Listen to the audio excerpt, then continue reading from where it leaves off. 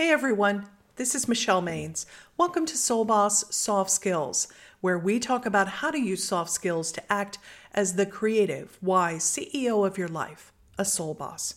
Join the Soul Boss community by subscribing, liking, and sharing this episode. And you can also stay inspired by following me on social media. This week's episode is Avoid Brandstanding with Solid Judgment. Do you recall how your mom, grandparent, or favorite aunt helped you develop good manners? Surely you remember the greatest hits before a big event. Stand up straight. When you speak, look people in the eye. Or end a conversation by thanking someone or saying it was nice to meet them. That advice isn't limited to 12-year-olds just getting their social footing. You're going to need it to succeed at the office, too. Companies like PricewaterhouseCoopers, KPMG, and Deloitte are helping employees shore up their skills post-pandemic. The usual suspects are on the short list, like giving presentations and collaborating. But the surprising part is they are also focusing on etiquette. Before you give the topic of etiquette the side eye, consider advice from psychologist Dr. Vivian Zayas. She said, individuals make impressions and judgments about people very quickly, very easily, and with very minimal information. And once those judgments are made, they tend to be hard to undo. They're quite sticky. That quote shows why social skills matter as much as academic achievement and hard skills like designing or coding. As an old boss once told me, some lawyers are great at drafting, but you don't want them out at dinner with clients. Ouch. So in the October series, 3 essential etiquette tips for modern work will grow up the social skills you learned as a kid and refresh them so you can achieve at work and in life. First, let's see what can go wrong as you try building your brand.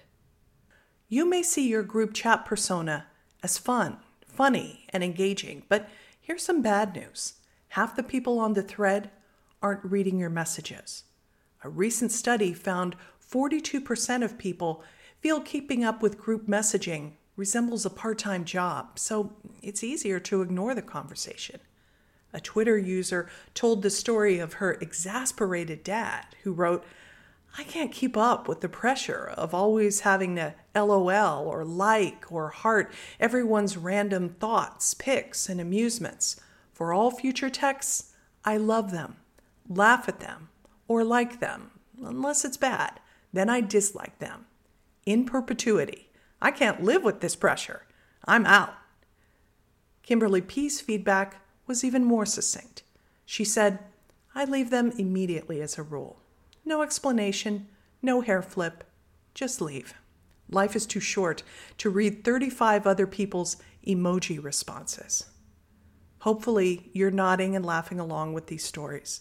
But they're not quite as funny if you put them in a work setting. Authentic communication is always positive, but there are 2 etiquette X factors that make or break how people view you: timing and good judgment. Those people skills are powered by the how tactic of discernment. Let's make the breakdowns real with examples. Do these painful scenarios sound familiar? The person who corners the team lead at the elevator as they try to leave for the evening.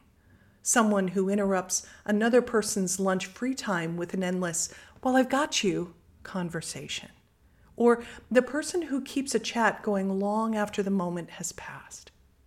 Each situation tipped over because the need for attention eclipsed someone's better judgment.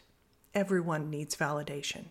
But the trick is to lean on your spidey sense to determine if you're having the right conversation at the right time and place. So etiquette tip number 1 is to avoid brandstanding. That's where someone grandstands just to push their brand. Charging ahead when your heart whispers, "not now," is how your brand gets damaged. However, you can easily avoid being seen as someone forcing attention by following your instincts. Here are 3 ways to practice impeccable etiquette. Number 1, if you're feeling unsure, use the gut check question. Is now the right time for this conversation? Number 2, go deep. by remembering a time when someone seemed overbearing or ignored subtle body language cues. How can you avoid their mistakes? And number 3, make it real by deciding how you will improve your communication skills to maintain a positive brand. Good judgment and good timing equals good etiquette. So use people skills to maintain an unrivaled reputation. Until next week, stay well.